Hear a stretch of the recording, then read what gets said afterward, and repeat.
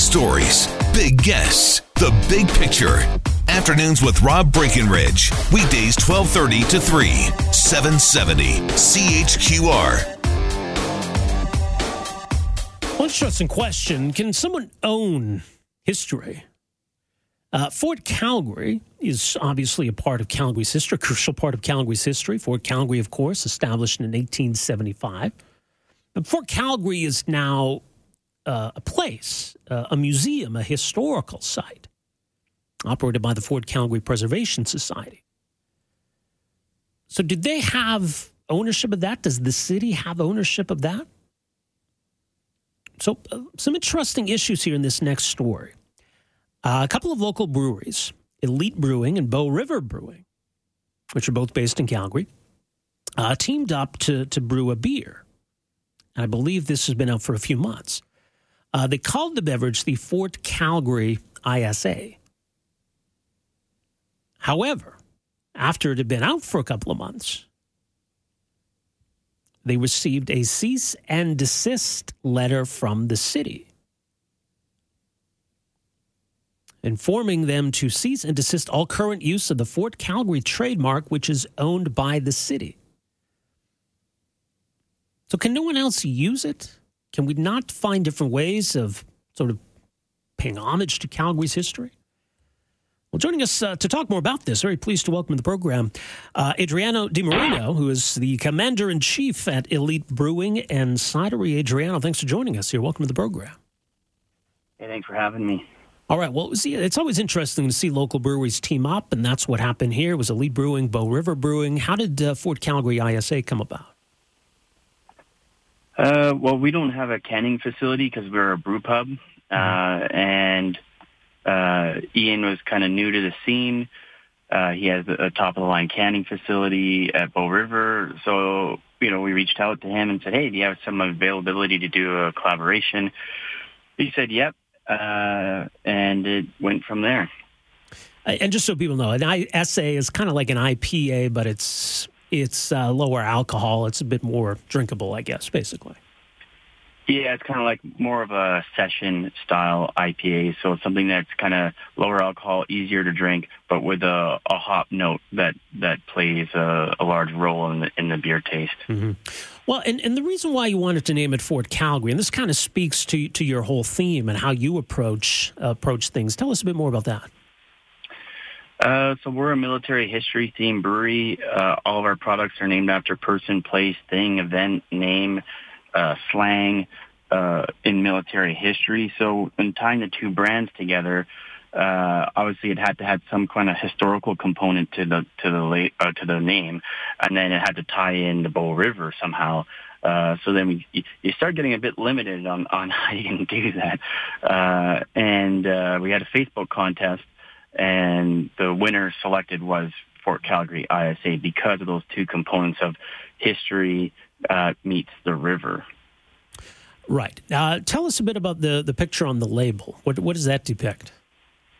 So we purposely, our artist, who's a local artist, who's a bit of a military history buff as well, we purposely selected a fort that wasn't the actual fort, just in case, but something of that era. But the RCMP officer, the full uniform, the rifle, the hat, everything is all legitimate of that era. Okay. So, as you say, we're trying to be careful about this. I mean, did you know that you were potentially getting into this tricky legal realm? No. If you look at the can description, we make a point to highlight that it's the historical entity that we're highlighting, and not anything that's modernized or the Fort Calgary of today. We had dialogue with Fort Calgary after releasing the beer. It seemed to end in the fact that we had to put a disclaimer saying that we weren't affiliated with Fort Calgary. So we followed through with that, and then the letters came several weeks later.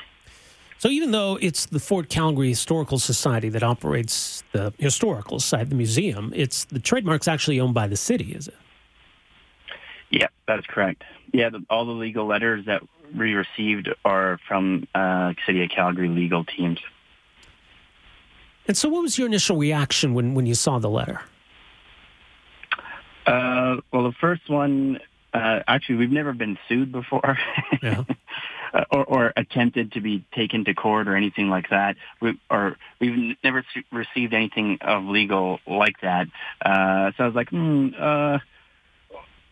well, that's a bit unfortunate. The first one wasn't so bad. It was a cease and desist, in which I thought, A, we would either sell it too fast and it won't be an issue, or B, just wait to see what happens next. The next letter was notably more firm in its demands of destroy all labels by May 27th or go to court. Well, so that would be, for you to comply, that would be costly at this point, wouldn't it? Yeah, relabeling it's a laborious process, especially when something's already labeled. So you basically would have to take off every individual label. We'd have to order new labels. There's minimum order requirements for labels of that type. We'd have to get the artist then to make changes to the label.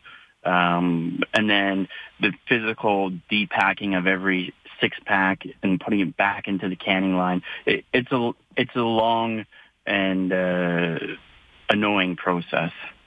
And I guess it really comes down to the name. I mean, if you took all the image off the can and still had the name, that would be the issue, right? If you changed the name of the beer and the can otherwise looked the same, maybe there wouldn't be an issue. Does it come down just to the use of the name Fort Calgary? Well, that part I'm not quite sure of because the demand is destroying the label, not altering the name. Yeah. So if we were to say write a letter back, okay, we'll change the name versus destroying the letter. Is that okay? I'm not sure what would have happened in that scenario. Well,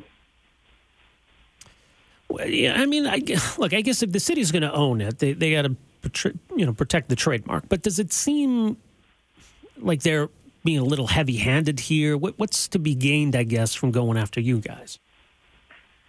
That's a good question, because that's something that I'd be asking myself. We are working with the city now to get to a resolution.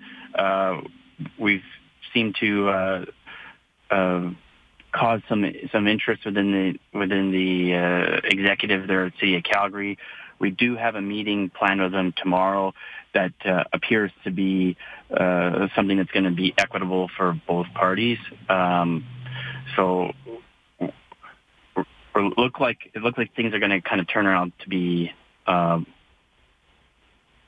positive in the fact that this might end up going away. Yeah, I hope so. And I get, it's worth noting as well that you guys donate part of your revenue to veteran support groups. So, given that and given the good cause then that this particular product is supporting, I mean, I would hope that there's some kind of a compromise here.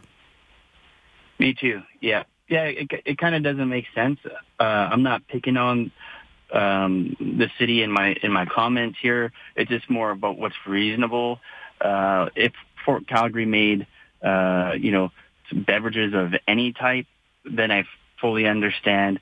If they had, some kind of competing market with us in some sort of fashion, I get it. But just to recognize Calgary history and kind of get punished for it, I thought was a bit disappointing. I was born in Calgary, and I decided to build my business here. We employ 18 plus people in the brewery world. For every one job that a brewery creates, it creates 100 downstream. So, we're an entity that actually, facilitates 1,800 other jobs within Canada. Well, hopefully this gets resolved. In the meantime, more at elitebrewing.com. Adriano, thanks for making some time for us here this afternoon. Appreciate it. Appreciate it. Thank you very much. All right, take care. That's Adriano DiMarino. He's the commander-in-chief at Elite Brewing and Cider here in Calgary. And he talks about the names that they come up with for their various products, and it's kind of neat. You can see on the website, elitebrewing.com. They got the Shore Leave Summer Weizen. the Operation Barbarossa Dunkelweizen, the 30 Mikes Pale Ale, American-style Pale Ale. 30 Mikes is 30 minutes, named after the military term for minutes. 30 minutes is the length of time of the Whirlpool Hop Edition. The Crusader ESB. I do like a good ESB. English meets American in this American-style ESB, named after the A-15 Crusader tank, one of the primary British cruiser tanks during the early part of World War II. Valkyrie IPA, named after the XB-17 Valkyrie bomber.